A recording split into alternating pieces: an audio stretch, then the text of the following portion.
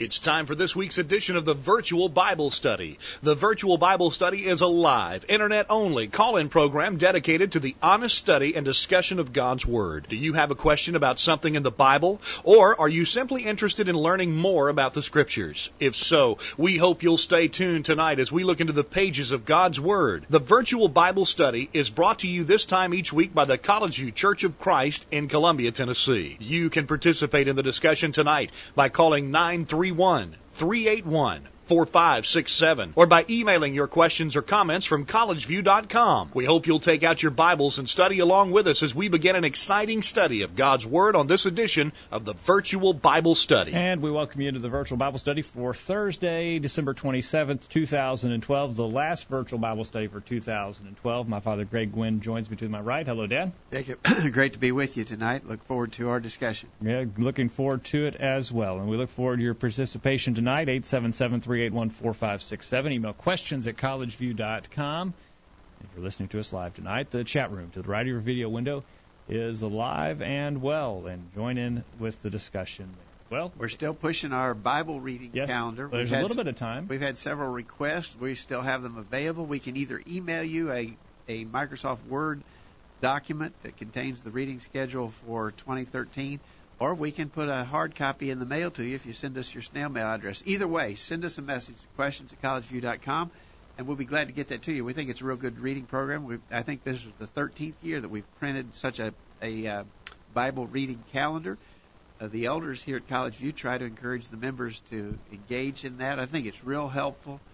Different ones use different schedule. I like to read first thing in the morning. Sort of gets the day started, gets my day started at least in the right vein.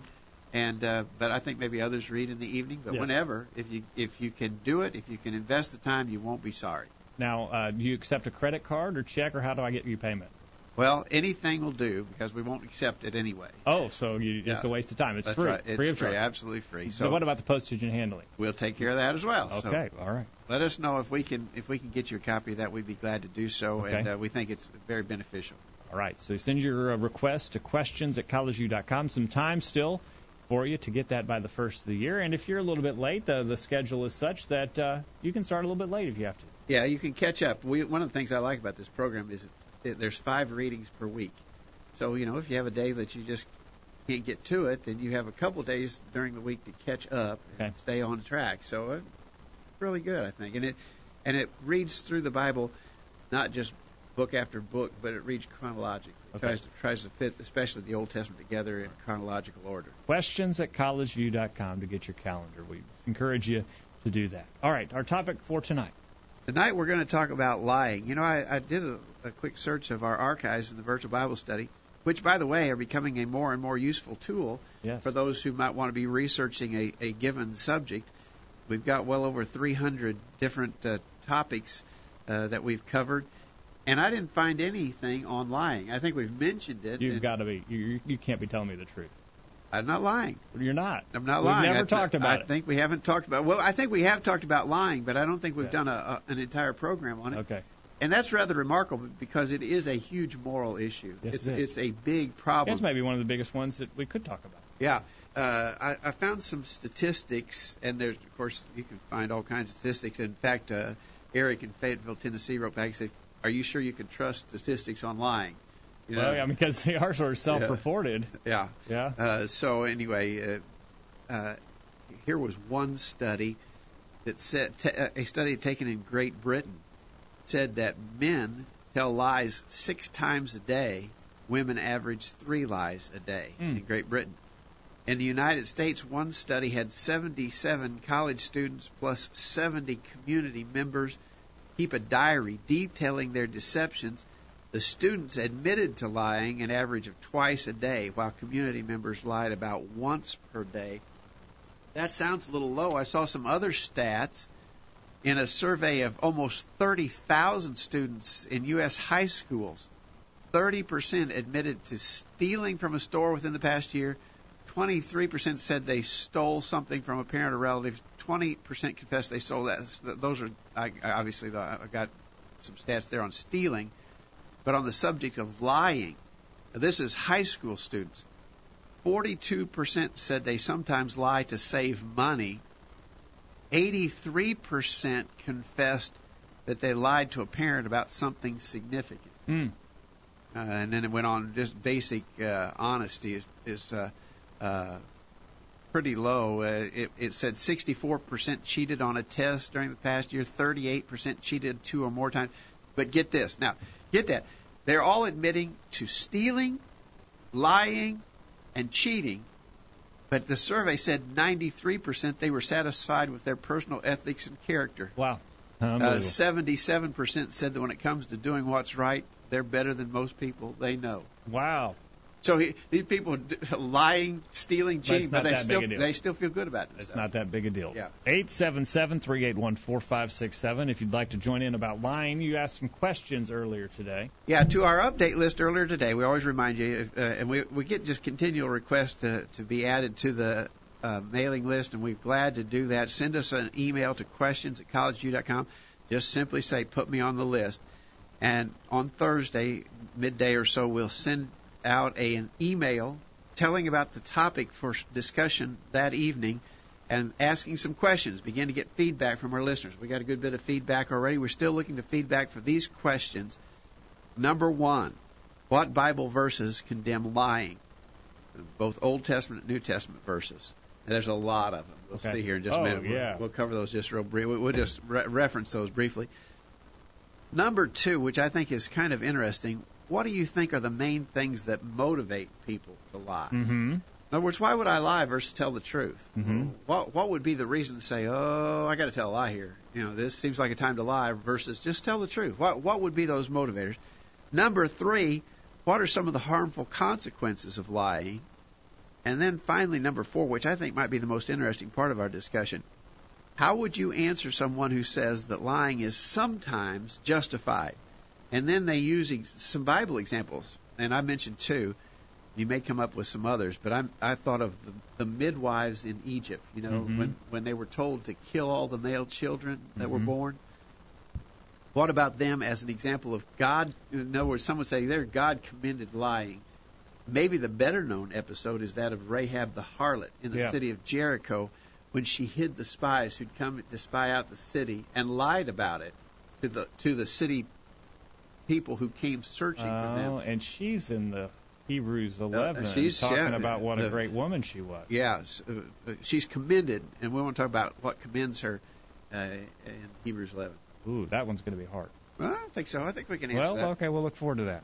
877-381-4567. Email questions at collegeview.com and join in the chat room as we talk about lying on the program tonight. Looking forward to your discussion and your participation, and we're looking forward to a new operator behind the board tonight. Yeah, we got Larry behind the board tonight. We're breaking in new talent on the control board. Larry, thanks for being with us tonight. And doing a great job from what I can tell. All right, good. Yeah, so we're doing But good. if anything goes wrong, it's his fault. Yes, right. Yeah, isn't that the way if it works right, that's what it was supposed to do. Right. If it's wrong, it's his fault. That's what I'm thinking. Yeah, we got you set up, Larry. Right, we got you set up. Okay. All right, so I'm feeling a lot better about our program tonight. All right, let's go to real quickly, and I want to do this quickly because we could spend all night reading verses in the Bible that condemn lying. It's a big deal. Yeah, I mean, it's mentioned a lot in the Bible because it has always been a problem for mankind, lying, failing to tell the truth.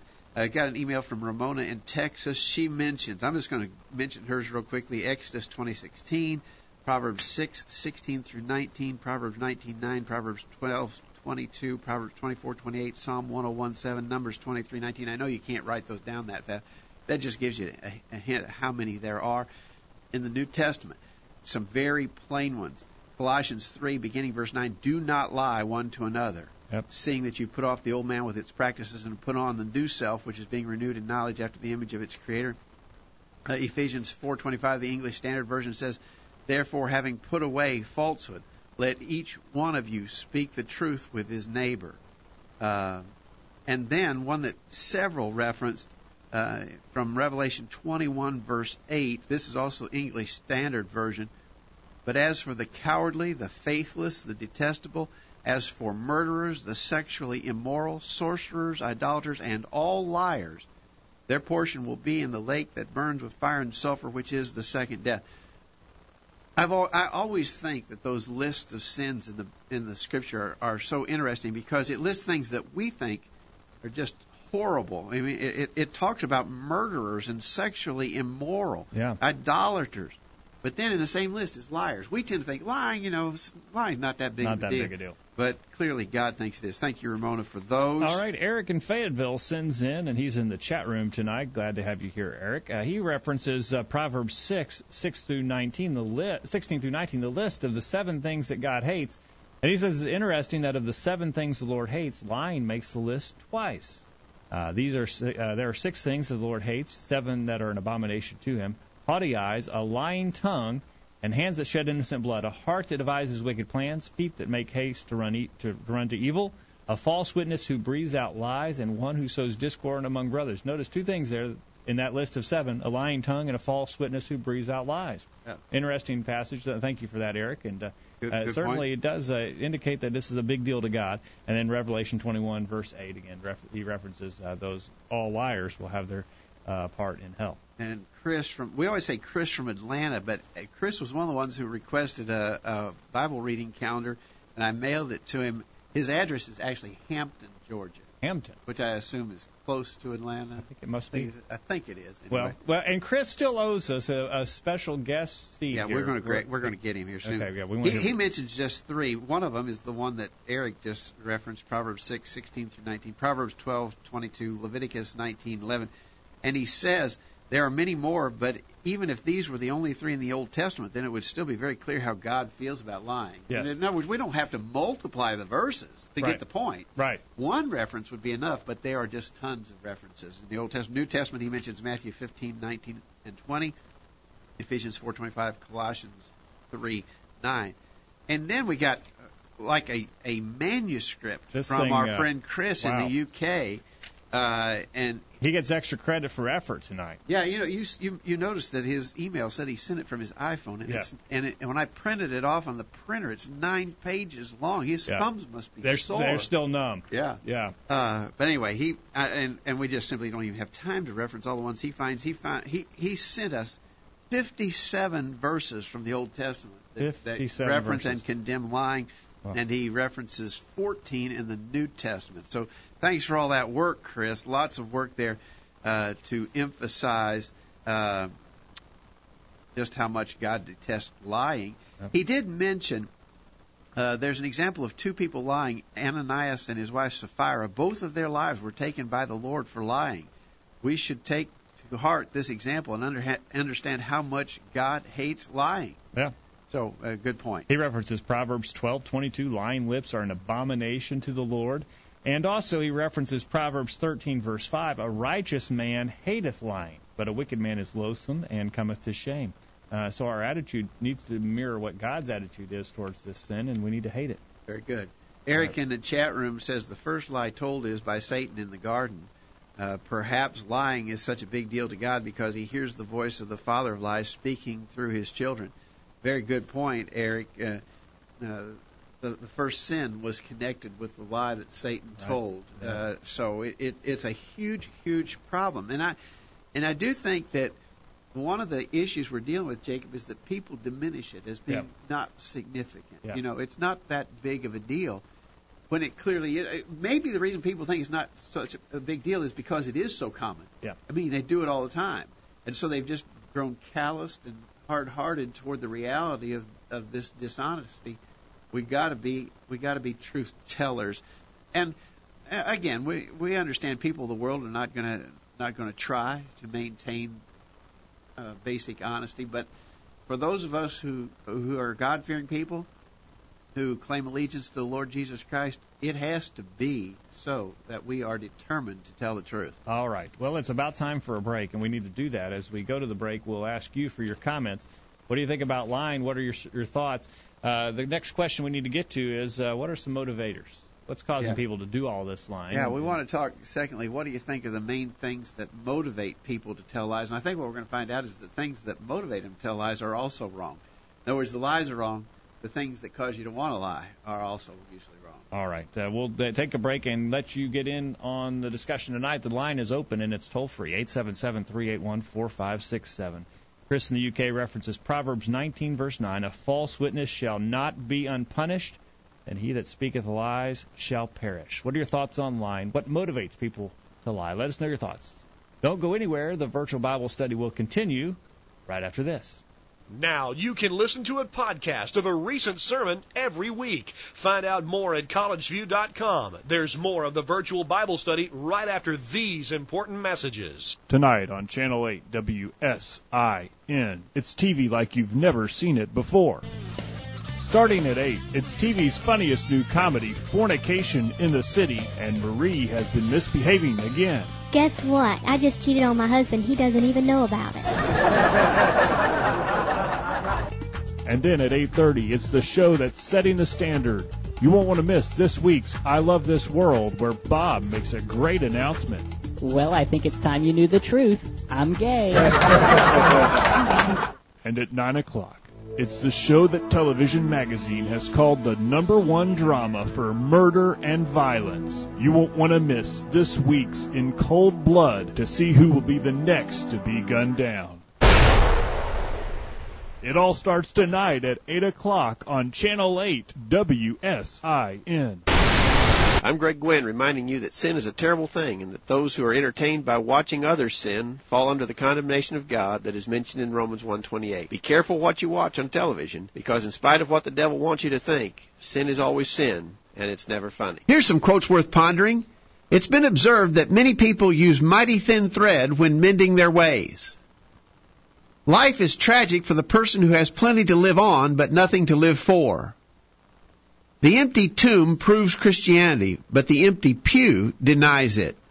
Man, wish I'd said that. And whatsoever ye do in word or deed, do all in the name of the Lord Jesus, giving thanks to God and the Father by him. Colossians 3:17. Now, back to the program. We're back on the program tonight, and we are talking about lying, and we want to know some of the motivators. We're looking forward to your comments in the chat room. The chat room is open. If you're not signed in tonight, follow the simple instructions at the bottom of the chat window, and you can join in the discussion with listeners from around the country and perhaps around the world tonight on the Virtual Bible Study. Got an email from Jared in Cookville, who's listening on an iPad tonight. Thanks us for getting mobile compatible. We're just barely mobile compatible, but we are doing something that will give you a chance. If you want to listen on a tablet or on a smartphone, go to Ustream.tv, download their app. Then using that app, search for the Virtual Bible Study. You can find, when we're on live, you can watch live, or you can also look at some archive programs there. That's right. You sound like you know what you're talking about there. I don't. I don't have a smartphone. Okay, no, I don't either. But I can call people with mine. Yeah. Hey, and while we're talking about technical things, we're working on getting our podcast feed up to date. There's been an issue with dates and in the most recent program not showing up first. And I think Brad in Alabama, he's going for Podcast Listener of the Year. He's going to fix that for us. Oh, sweet. Yeah. Good. He's going to write a program to fix it. Can you imagine that? That'll be great. Yeah. Thanks. All Thanks, right. Brad. That sort of makes my head hurt. But I'm glad that he's doing that. So thank you, Brad, for that. Good. All right. What motivates people to lie? All right. We got some emails. I've also found something in my searching about this subject. A psychologist by the name of Robert Feldman cites self-esteem as one of the biggest culprits in our lying ways. He says, quote, "We find that as soon as people feel that their self-esteem is threatened, they immediately begin to lie at higher levels." You got to be kidding me. In other words, they're going to think bad of me? If something makes me look bad, maybe I was lazy and didn't do my job like I was supposed to, and it's going to make me look bad, and I don't want to look bad, so I start lying to cover my tracks, so to speak. And so, we've talked before about the problem of self-esteem, that the Bible does not encourage us to elevate our self-esteem, but rather encourages us not to think more highly of ourselves than we should. You're saying this could be a trap. So this is illustrating the point I was making just before the break, that not only is lying wrong, but what motivates us to lie is also wrong. So the underlying reasons for lying, in other words, I'm worried about my self-esteem. Basically, I'm proud. Yeah. And I don't want to look bad in the eyes of others, so I lie about my failures to keep from looking bad. Yeah. Well, so the underlying attitude that I had is the problem that provoked me to the overt act of lying. Yeah. He goes, that makes sense to me. I mean, He goes on to say, many lies are simply for the purpose of maintaining social contacts by avoiding insults or discords. You don't hurt someone's feelings, man. Yeah. For instance, your wife says, "Does this dress make me look fat?" Right. You don't want to answer that. What dress are you talking about? You don't want to answer that, so you lie about it. Yeah. So he says a lot of lies are told for those kind of reasons, to avoid insults or discord. We've mentioned before, I know we've talked about this on the Virtual Bible Study before, the old Andy Griffith show on TV. Yeah. If you analyze that show, if you just sit back and view that sort of objectively, they told lies all the time. But it was okay because it was to protect Andy lying to protect Barney's feelings, right.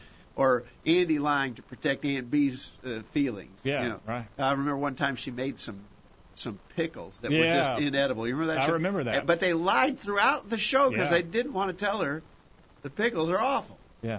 And so, but people think that's okay. Yeah. He goes on to say, small lies that avoid conflict are probably the most common sort of lie. Avoiding conflict is a top motivator for deception. So in other words, I don't want to have to deal with this because it might cause strife between you and me. I'm just going to lie about it, gloss it over. Yeah. All right. Well, that's interesting, and I think it's going to mirror some of the responses that we have in our email today.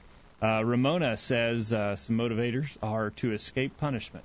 So in other words, if I mess up, there's going to be some consequences. In other words, if I didn't do my homework, I'm going to get punished. But if I said the dog ate my homework, right. the teacher might let me off. Yeah, right. Okay. Or your parents ask you, did you do this? And no, I didn't do that. Yeah. Selfishness and personal gain. Maybe this is sort of the business world. I think that's a big problem. I think Ramona has really hit on a key element there. If I tell the truth, it's going to cost me money. Right. If I lie about it, I could instantly avoid a financial, some financial costs. So selfishness in business dealings and lying for personal gain, definitely there. All right, she says. But now again, I want to emphasize my point. Do you see that underlying character flaw? Yeah. Is what actually produces the actual act of lying. Okay, all right, and we'll see that here. Pride and envy, she says, and that goes along with what you mentioned. And then misguided love and kindness, not to hurt feelings. That's interesting. Misguided love. It's not. She says, and I think she'd be correct. It's not true love if you are lying to them. In other words, and I think that even happens about religious things. I don't want to tell somebody. I hate to tell them that I think they're religiously wrong. Yes. And so I just gloss over it. I lie about it. I'm okay, you're okay, even though I really don't think you're okay. Is that so? That's a misguided love, I think, is exactly what it is. I think Ramona has hit on that very well. All right. Look forward to your thoughts. 877-381-4567. Questions at collegeview.com in the chat room as well. Thank you, Ramona, for your answers. Eric in Fayetteville says, lying seems to be an easy way out of situations where the truth is uncomfortable. The easy way out. Yeah. The coward's way out. Yeah. And Chris in Atlanta says, here's his list. He's got a pretty good list here, I think. He says a desire not to hurt someone's feelings. Some do not want to take responsibility for the actions, so they lie and try to cover up their actions. Some have developed a habit of lying, and it becomes easier for them to lie than to tell the truth. It does sort of become a habit, I think. I think it is a habitual thing. I think some people just... there are what we call habitual liars.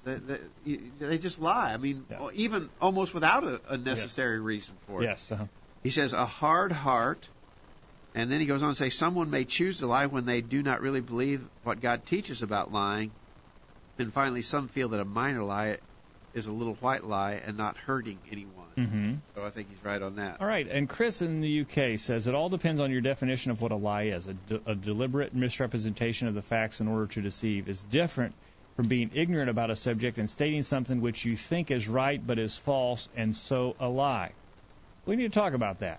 I'm ignoring all instances like acting in plays and playing a game like Call My Bluff, but I don't know. We don't have that game in the United States. But I'm glad. In the UK, I guess we could ignore Call My Bluff. But things like a promise given with no intent of following through with it, along with flattery or being economical with the truth, adding to that hypocrisy that must be considered a lie. The worst must be a false doctrine, the thus says the Lord, or the Bible says or teaches this or that, and what follows is anything but what the Bible teaches, let alone is actually in the Bible when read as a coherent whole rather than a phrase they want to read in the paraphrase of choice. So he says false teachers. There is the sad form of lying, which is self-deceit. I have no need of a Savior. God will be fine with me. He's a God of love, right? They end up believing fables and get led away from the truth. Ultimately, he is the father of all lies. All lies come from their source, and Satan, and also stem from the heart, which is desperately wicked and deceitful above all things. Some are out of selfishness or personal gain, like with Naboth's vineyard, or the unjust scales in Micah chapter 6. And, of course, people never lie in advertisements or political broadcasts to make you choose their product or service. Of course, that's sarcasm there. That's right. Yeah, they obviously lie in advertisements and political broadcasts. People lie to cover up sin, like Jacob's sons with the death of Joseph, Gehazi, and Naaman's reward, and the I did not have relations line from Bill Clinton. Well, he's getting into our politics now. Yeah. Some lie out of pride or envy, so people think better of themselves, better of them or less of other people, like the Pharisees would, or Ananias and Sapphira in the sale of their house. Or people have false CVs. What is that? False CVs. Or give false information as to their wealth or giving or charitable work. Some out of misguided love or kindness, like Abraham saying Sarah was his sister, or out of love for her favorite son Rebekah helped Jacob deceive Isaac. The lie out of loyalty to protect your family or friends from the consequences their actions deserve. Unfortunately, to some, it's just a way of life. They lie for no apparent reason or reward. Their conscience is so seared they have no regard for God or the truth that He embodies. All right, thank you, I think it's a real good, a little lengthy summary there, but really good, a lot of good points in what Chris has said there as different things that cause people to lie. Now, I back to his definition, Jacob. I think that's a good point to make there. In other words, if I told you that they're having a sale on what? I don't know. They're having dog food. They're having a sale on dog food at and Kroger's. It was actually cat food. And you went there and it wasn't. So, I mean, I told you, in all honesty, I believe that's what the story was. I believed I was telling you the truth. I wasn't lying because I was wrong.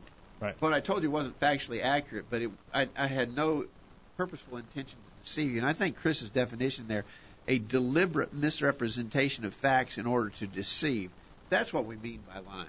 Yes. So we probably should have defined that right off the top. Thank you for Chris for doing that. So, Chris, thanks for doing that. All right. We got quite a bit of chat in the chat room. We do. John in Eric in Fayetteville, Tennessee says all this we shouldn't ever need to begin a sentence with "to be honest." That's sort of. I don't. That should go without saying. John, I'll be honest with you. Oh wait, you weren't being honest with me? Yeah. You normally lie to me? Right. You're going to be honest now? That almost when someone said, "I'm going to be real honest with you here," that almost sounds like a used car salesman, right off the top. John in Edmond, Oklahoma says, to me, a somewhat dead giveaway of someone lying is when they begin with, quote, "Don't tell anyone I said this, but." They're unwilling to put their name to it, then it may be a lie. Eric says, I don't get that. No, it's not. No, it's not. Oh, that was the question. Does this dress make me look fat? Oh. And he says, no, it's not the dress. Eric, man, Eric, you're really asking for it there, man. Yeah. Mm-hmm. And then John responds to that. Dell in the chat room says, people lie to avoid embarrassment of being caught in a situation that they should not be in, which I think is right. Mm-hmm. Eric says, what about lies to set up a surprise party or prank? He says that's dangerous. I think that. What do you think about that, Jake? Yeah, I've heard people who have who've admitted to lying to someone to get them to a surprise party and sort of blown it off like, well, Yeah. Oh, well. I hear Christians doing things like that, and I've got real reservations about that. There's no. Why have? It's lying. Yeah. I mean, you can't. How do you get around that? Well, I mean, when I say reservations, I believe that's wrong. That's probably not a strong statement. I think it's wrong. It shouldn't be done. Yeah. John says we should focus on We should focus on lying being the intent to alter or misrepresent the truth. Many people will deceive without telling a direct lie. Being misleading or misdirecting is the same thing as lie. That's another good point. In other words, if I purposefully told you something that wasn't actually false, but I told it to you with the purpose that I was leading you to a false conclusion. In other words, I knew in the way that I told this that you would come to a false conclusion based upon what I said. I did it that way on purpose. I didn't specifically lie in the sense that I didn't tell something untrue, but the way I represented the thing, I did it purposefully to mislead you and get you to jump to a faulty conclusion. That's dishonesty. It may not, depending on how we're going to define lying, it may not be lying, but it is certainly dishonest and has the same effect. All right. We may even talk about that. We need a break. 877-381-4567. When we get back from the break, we need to talk about some of the harmful consequences of lying, and we look forward to those thoughts. Thank you for all the good comments in the chat room. I've been missing all those. My chat room window was all locked up, and I'm reading them now, so that's good. We'll look forward to your additional comments in the chat room, and the phone line is open, 877-381-4567. Don't go anywhere. The virtual Bible study will continue right after this. After these important messages, we'll be back to take your comments. Email them during this break. This is Greg Gwynn with this week's Bullet Point. Have you heard of Murphy's Law? There are many versions, but the basic notion of Murphy's Law is this. If anything can go wrong, it will go wrong. Any Saturday mechanic, weekend repairman, or home-owning handyman will have to admit that this Murphy, whoever he was, had pretty good insight. Skinned knuckles, stripped threads, broken parts, missing pieces, and malfunctioning equipment are a continuing testimony to the apparent accuracy of Murphy's pessimistic view. However, there's one realm where this law is certainly not true. Paul wrote, quote, "We know that all things work together for good to them that love God," Romans 8, verse 28. This is a wonderful promise and a great blessing. But note, it's only for them that love God, and we know that love for God must be demonstrated by humble obedience. In 1 John 5, verse 3, we read, "For this is the love of God, that we keep His commandments. Those who will not fully surrender to Him need not expect this outcome in their lives." But wait just a minute. Are we to believe that the life of a faithful Christian will be all roses, no troubles? Certainly not. Paul writes again, quote, "Yea, all that will live godly in Christ Jesus shall suffer persecution," 2 Timothy 3, verse 12. Persecution is never a pleasant thing, but those who serve God are told to expect it. So how can we reconcile these two statements from Paul? The answer lies in our perspective, whether we view things temporally or eternally. Only when we're able to see the events of this life in relation to death, judgment, and eternity will we be ready to agree that, quote, "all things work together for good." Ultimately, anything that makes us more like God wants us to be, anything that prepares us for a home in heaven, is a good thing.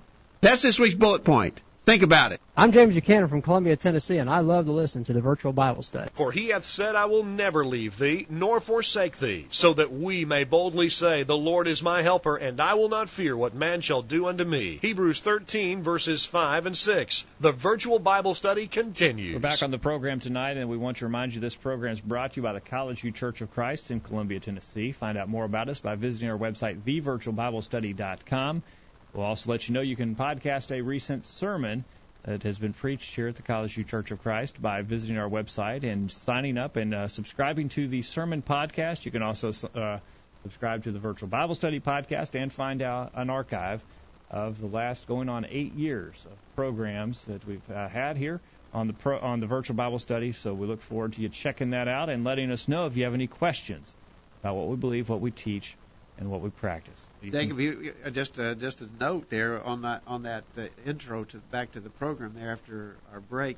James Buchanan, who used to be here in Columbia and has helped a number of times on the Virtual Bible Studies, now living and preaching in South Africa, and we've had some contact back from him. And I don't know if he's able. He's probably, if he listens now, has to listen by the podcast. If he's listening tonight live, he's got a bad case of insomnia, and we're very sorry for that. Yeah, but anyway, best wishes to James in his work. And I'm sure it's warmer there than it is here right now. It should be on summer the other there. side of the world. Should be summer in South Africa. But he does communicate with us, even sends in his submissions to the program from time to time. So glad to have him listen. All right. Back up in the chat room, in regards to a mistaken, inaccurate statement. Yeah, let's talk about Does that need correcting or not? In other words, if I told you cat food or dog food's on sale at Kroger and you went there and it wasn't so, and I said, "Oh, that dog told me a lie." Am I obligated to make a correction of that? I think I would agree with Eric that probably some judgment has to be employed there. I mean, it's not a lie, it's not purposeful misrepresentation. It was an inaccurate statement, but not with the intention to deceive. So I don't think there's a sin involved in that. Now, let's talk about this. You said that a statement that's intending to mislead is just the same as a lie. What about, do I have to tell everything that I know or think about something? For instance, someone tells me, ask me, how do you like the dessert I made? Do I have to say everything that I think about it? Or am I misleading or deceitful if I don't say everything? Oh, I think you can. For instance, maybe the pie filling was good, but the crust was terrible. Yeah. Do I have to say that the crust is terrible? Can I say that? Well, if you said everything that came to your mind, you wouldn't have a friend left in the world. Sure. Okay. But again, we're stressing the idea, the necessity for basic honesty. But certainly discretion is used in our communications with others. I don't think you have to tell everything. If your wife has on a dress that doesn't necessarily make her look fat, but it's just not very becoming, you don't have to say anything about that. You can let that pass. Okay. So I don't think you have to tell everything that you feel or believe or think, but you can't lie or be dishonest about anything that you think or believe or whatever. Okay.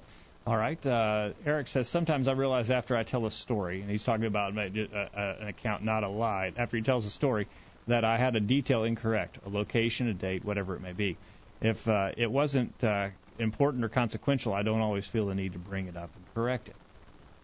Okay. I agree with Eric. And John asked the question, are opinions facts? When the question is subjective, when the question is subjective, we can be subjective in how we answer the question. And Eric mentions Jesus chose not to answer some questions, and John clarifies, unless we're truly misleading the individual away from the truth. Maybe John can give us an example of that subjective question, that subjective answer. Yeah. Maybe John, maybe you can think of something there that would help us to understand where you're coming from on that. Appreciate All right, that. let's get real quickly to question 3. What are some of the harmful consequences of lying? All right. And I think that we can come up with several. Ramona in Texas says the false witness at Jesus' trial sent him to be crucified. Self-deception. People convince themselves of untrue things because they don't want to face reality. So self-deception is a problem. It can lead to loss of respect and confidence. In other words, if I caught you lying, Jacob, I wouldn't have near as much confidence in you in the future. And, of course, the most important thing, it alienates from God. And you also skipped some of our responses on the previous page. She says lies can deliberately mislead people, such as Laban lying to Jacob about Rachel and Pharaoh promising to let the Israelites go if the plagues were removed. This is an interesting one we haven't talked about or really even thought about. Flattery can be a form of lying because people want to make a favorable first impression and deceive others. This can often backfire on them. Flattery is a sin. And God tells us that we don't need to be flatterers. So you think about that in the way of how it relates to lying. I agree with that. False doctrine, when it is presented as truth, which cannot be proved by the Bible, can send a person to hell. So thank you, Ramona. Eric says trust is destroyed. Trust is vital in any human relationship, family, business, friends, church. We've got to have. In other words, people need to be able to trust that what I say is true. Mm-hmm. They should not have to wonder every time I say something, am I telling the truth this time or am I lying again? Right. So certainly trust is important, and trust is destroyed by lying. Chris says the most harmful consequence of lying is it is a sin. Unrepented sin leads to eternal punishment. When you tell one lie, more often than not, it leads to more lies. Your reputation and character is called into question when you're caught. More than likely, you will be caught eventually. Lying oftentimes causes harm to others. Thank you, Chris, for your comments. And Chris in the UK said it harms people. He references Laban deceived Jacob so many times as to the wages for his wife, it caused a family to become separated. Grief was caused to Jacob in believing that his favorite son Joseph was dead. A slander can split a workplace and a church if it gets out of control. It influences others to sin. Children learn to lie from their parents. The phone's ringing. Tell them I'm not home. You tell little Johnny when you go answer the phone, tell him I'm not home. What are you teaching? I think you make a good point. Children learn to lie from the parents. Jacob got it from his mother, and his sons got it from him. The child who hears from their parents tell them I'm not in, or see them cheat on their tax return, they learn if you can get away with it, then then go ahead and lie. In the realm of false teaching, people may act contrary to God's will, believing they are acting in the right way. Lying leads to loss of respect. Who can accept the word of one who is prone to telling falsehood? The worst is that lying, being sin, ruins your relationship with God and alienates you from Him. But the good news is that whilst we are helpless without strength in our sins, Christ died for the ungodly. I think you're right, Chris. Thank you, Chris. And I just realized what he was referencing there when he said people have false CVs. You know what a CV is? That's a British reference to a resume. Oh, it is. Yeah. So people curriculum vitae. Something like that. And so that's good. People do lie on their resumes. That'd be another thing we have to avoid. Thank you, Chris, for your comments tonight. All right. Let's see. Okay, here's the subjective. Okay, so John's giving us an example. Okay, his subjective question would be, how do you like the pie? Answer, it was good. Although you don't say that you prefer apple pie to cherry pie. You don't say the crust was too dry. You don't say the pie was too sweet. Those are subjective thoughts not needing to be stated unless asked specifically for. You can honestly say, yes, the pie was good. Yeah, I think that's right. That's a good example. So you don't have to say, you don't have to focus on the negative. You can focus on the things you liked about it. Maybe another example, somebody has a baby. Oh. And what do you say about the baby? You don't say, that baby looks like a monkey. Oh. No, you say, that's a sweet baby. Oh, that's nice. That baby is so sweet. Yes. Because all babies are sweet. Looks healthy. Yeah. Yeah. So. Yeah, that's good. Okay. All right. Well, those are good. Maybe that's a good response. It would be nice if you had a chat room in those sticky situations. You had a chat room, people could tell you, how can I answer this honestly. Yeah, that'd be awful handy. All right. I think we should go ahead and take our final break, but let me introduce this question. And this is I think we all agree, there's no question, I think, concerning the points we've made already about lying. But this last question potentially is the most challenging one we have to deal with. How would you answer someone who says that lying is sometimes justified, and then uses examples like the midwives in Egypt who lied about, did they lie? About the babies that were the male babies that were to be killed, and what about Rahab the harlot? Okay. In the city of Jericho. We're going to need some help on those questions, and so we'll need help on the phone, 877-381-4567. We'll need help in the chat room. We'll need help at questions@collegeview.com. Is lying justified, and do we prove that by the midwives in Exodus chapter 1 and Rahab the harlot in Joshua chapter 2? Eric says, when you spend the night somewhere and they ask you, how did you sleep? People hardly ever go into detail. Fine could be general enough, right? Not perfect, not great, not terrible, fine. Yeah. So you don't have to say your mattress stinks. It's not a lie. You need to turn the thermostat down in this house or because a lot of the answers like that are relatively anyway. It's not absolute one way or the other. Right. In other words, if someone asks you, in fact, some of the things I read today about lying, they said a common lie is when someone says, how are you, and you say fine. Well, maybe you're not totally fine. But that's a subjective, relative expression. In other words, my knee hurts, but relatively speaking, I'm fine. Lots better than many other people. Right. So I'm fine. I mean, even I'm good fine. would be an honest answer in that case. I mean, you're still good. God still loves you, and you still have a hope of heaven. Yeah. That's what else. Right. So, okay. Okay, good. All right, so let's go to the. That's helpful. We'll go to the final and most challenging question when we get back from Midwives in Egypt, Rahab the harlot. Let us know your thoughts. Don't go anywhere. The virtual Bible study will continue right after this. Are you listening? There's going to be a test on this stuff. Stay tuned. The virtual Bible study will be right back after this. I'm Larry Raspberry, a member of the College View Church of Christ, with a question for you. Do you believe in parachutes? I suppose you do. You believe they exist? But that's not what I mean. There's a difference between believing something or someone exists and putting your confidence in it or him. One who has seen a parachute knows they exist, but has never put his confidence in one. Trying one on while standing on the ground isn't faith either. Going up in a plane intending to jump out with a parachute on is not faith in the parachute either. Opening the door at the moment of truth and gazing outside to the ground is not faith either. It is only when one jumps out the door, counts to 10, and pulls the ripcord that he has actually put his faith in the parachute. Many of you believe parachutes exist, but only a few have actually put your faith in one. Many people in the world say they believe God exists, but only a few put their faith in Him for salvation by doing what He says. We'd love to help you in developing a saving faith in God. If we can be of assistance, please contact us. Send an email to questions@collegeview.com or call us at 877-381-4567. And thanks for listening to the Virtual Bible Study. We're tracking the trends on the Virtual Bible Study. Among the 18 to 29-year-olds who are leaving the religion they were brought up in, more than 20% say that their religion is too simplistic and judgmental, specifically about things like sex. They claim a just-say-no philosophy is insufficient in the modern world. Surveys indicate that young Christian singles are as sexually active as their non-church friends, and many complain that they are judged about such things. That information is from the book You Lost Me, Why Young Christians Are Leaving Church and Rethinking Faith by David Kinnaman. The Word of God says in Galatians 4, verse 16, "Am I therefore become your enemy because I tell you the truth?" Use your internet connection for something good. Listen to the Virtual Bible Study every week. Now, back to the program. Back on the program tonight as we talk about lying, and we're going to the top of the hour with the more difficult, well, maybe not more difficult, but some difficult questions.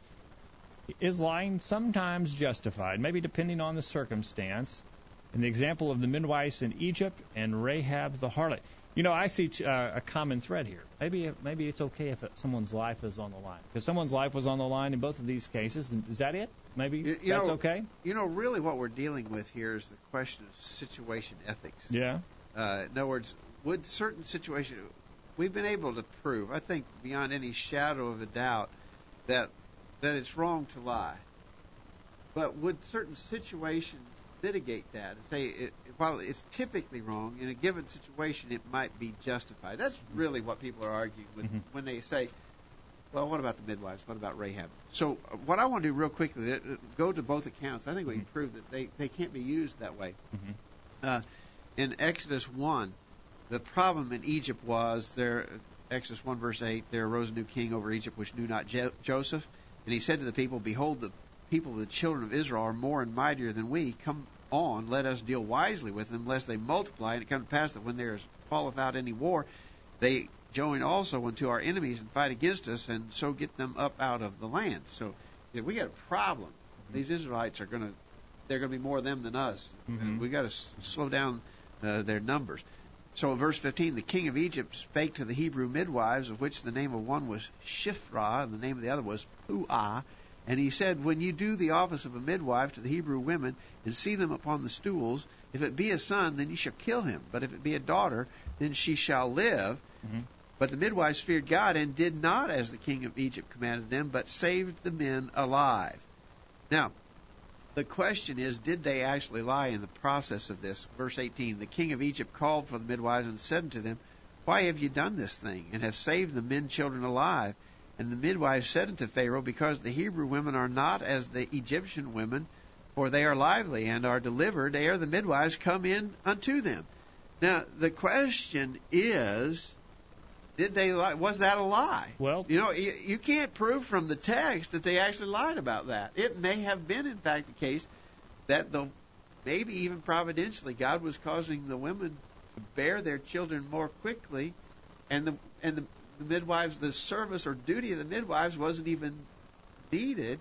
I'm not sure you can prove from that text they lied. If they did, it certainly wasn't commanded of them to lie. They weren't commanded to lie. It doesn't say that their lying was condoned or excused. It goes on to say, verse 20, God dwelt well with the midwives, and the people multiplied and waxed very mighty. It came to pass, because the midwives feared God, that he made them houses, and Pharaoh and so on. God was pleased with the fact that the children of Israel were spared. It's really not provable from that text that the midwives even lied in the process. They certainly weren't commanded to lie. Lying's not condoned. Lying's not excused. Lying's really not even in that text. No. You can't prove be a that stretch. And to stand on it and say, well, it's okay and God thought it was good that they lied would have to contradict the very simple passages that tell us that God abhors lying. Yeah. And so you'd be going out on a big limb there to say that that's an example of lying. Okay, Let us know your thoughts. What do you think? Do the midwives teach that lying's okay if it's to save a baby, maybe? All right, real quickly, what about Rahab? Now, this is the more direct one, and in fact, she did lie.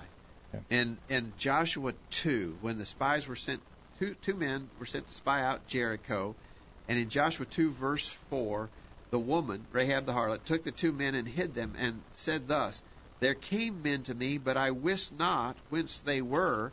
And it came to pass about the time of the shutting of the gate, when it was dark, that the men went out. Whither the men went, I do not know. Pursue after them quickly, for ye shall overtake them. But she had brought them up to the roof of the house, and hid them with the stalks of flax, which she had laid in order upon the roof. She clearly lied. There's no doubt about Rahab lying. Yes, she did. Now, what she does, though, later in the same text, verse 9, she expresses her faith in the God of the Israelites. She's in Jericho, and they're pagans in Jericho, but she has heard enough about the God of the Israelites that she believes. She said in verse 9, I know that the Lord hath given you the land, and that your terror is fallen upon us, and that all the inhabitants of the land faint because of you. For we have heard how the Lord dried up the water of the Red Sea for you, and so on and so on. She said, as soon as we heard these things, our hearts did melt, and so on. Then she said, Now therefore I pray you, swear to me by the Lord, since I have showed you kindness, that you also show kindness unto my father's house, and give me a true token, that you will save alive my father, my mother, my brother, my sisters, all that they have, and deliver our lives from death. So she lied. In the course of that lying, she expressed her faith. She knew that the God of the Israelites was going to deliver the city of Jericho, and she simply asked to be spared from that destruction. Now, I got a problem, though, because in Hebrews chapter 11, verse 31, by faith the harlot Rahab did not perish with those who did not believe when she had received the spies with peace. Now, it sure looks to me like that God is saying that she was good and right and just in lying about these spies. What's she commended for? What's she commended for in Hebrews 11, verse 31? Faith. She's commended for her faith. Look in James chapter 2, verse 25. Likewise also was not Rahab the harlot justified by works when she had received the messengers and sent them out in other ways. In other words, she had faith. And that's what she's being commended for. She wasn't commanded to lie. Her lying is not commended, but she is commended for the sake of having faith. I thought Bob, our friend Bob up in Indiana, had an interesting take on this. He said, I was just thinking, Rahab was a harlot. Does that mean God also condones prostitution if he condones lying by her example? In other words, it states her being a harlot. It never condemns her for being a harlot either. Right. It states it's even mentioned there in Hebrews chapter 11. Yeah, it states that she lied. It didn't commend her for lying. It didn't commend her for lying. It didn't commend her for being. It didn't commend her prostitution. It commended her for faith. Okay. And so that I got to admit, I think that's a stickier illustration. It's a harder one, but I believe that's got to be the bottom line answer, because that's the only way that we can harmonize that with the plain statements that we started out with, Jacob. God hates lying. All right. Interesting. Here's our listeners' feedback on these questions, and we'll look forward to hearing yours as well in the chat room tonight. The midwives, Ramona says, withholding information is not necessarily a falsehood. She references Luke 23, verse 9. Plus, they were rewarded for their works, not their words, in that they did not murder the babies. If the Bible does not affirm the conclusion that they were rewarded for their lying, or she says the Bible does not affirm the conclusion they were rewarded for their lying, but for their refusal for killing the baby boys, their works. On the subject of Rahab, Ramona says Rahab was blessed because she received the spies with peace, Joshua 2, verse 31. She was justified by her works, James 2:25.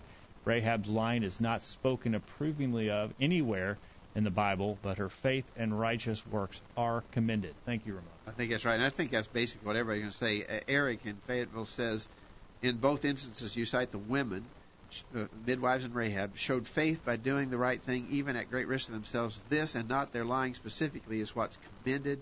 He references Exodus 1:17, Hebrews 11:31. He says, perhaps in both cases women could have shown an even stronger faith by not lying.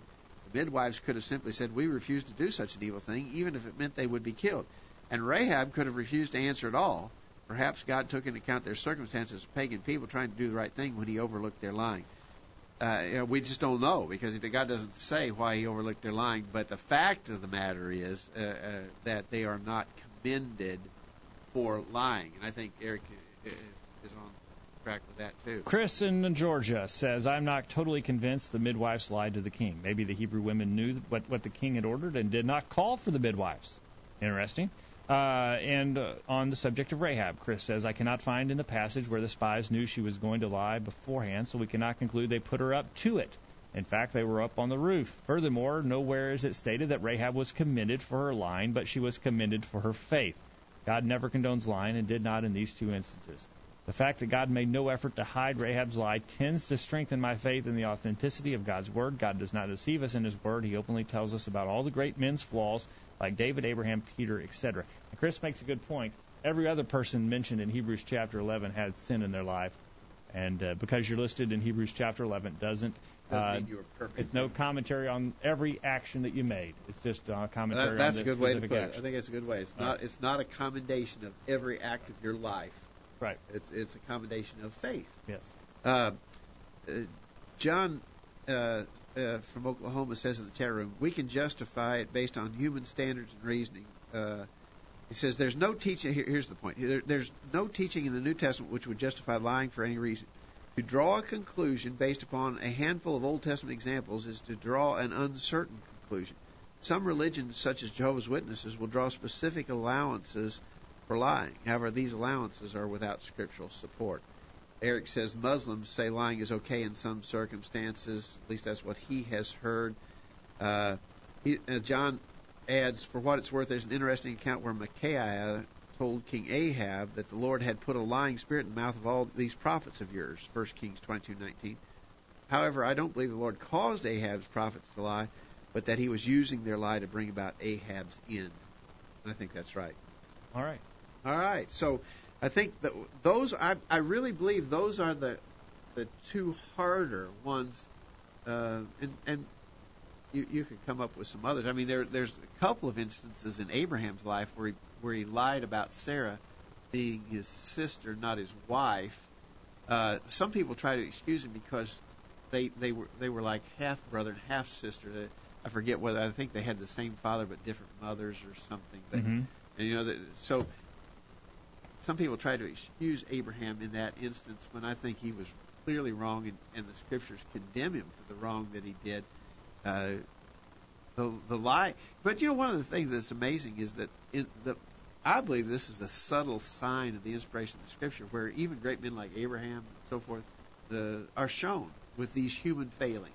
Yeah. If you were trying to write a book and try to get people to pay attention to it, you'd cover up your hero's faults. Right. But God exposes those faults. We learn from them. All right. Good. Chris mentioned that in his email, and appreciate all our listeners for their comments tonight. And well, thus concludes the year 2012 in the Virtual Bible Study. I'm not doing this again this year. You're not. I'm just telling you. Are you telling me the truth? This is the last program. I mean, it's going to be another year before I do this again. All right. Well, I guess we'll see you next year. Hopefully. And hopefully we'll see all of you next year. And hopefully you'll send in your suggestions for topics that you'd like to hear discussed on the Virtual Bible Study. Oh, real quick, I got an email from Pat in Harvest, Alabama. He says, a lie is a lie even when we're teasing. If we try to deceive someone, it's a lie even if it's meant to be funny. Oh, no, that's interesting. So, what about the practical jokes? Well, I think you can go overboard in these practical jokes. Pat may be onto something there. Yeah.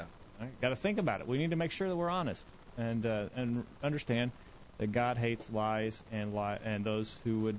He hates the lie. He hates the sin of lying, and so we need to be careful that we're always telling the truth. Dad, thank you for your time tonight. Thanks, Jake.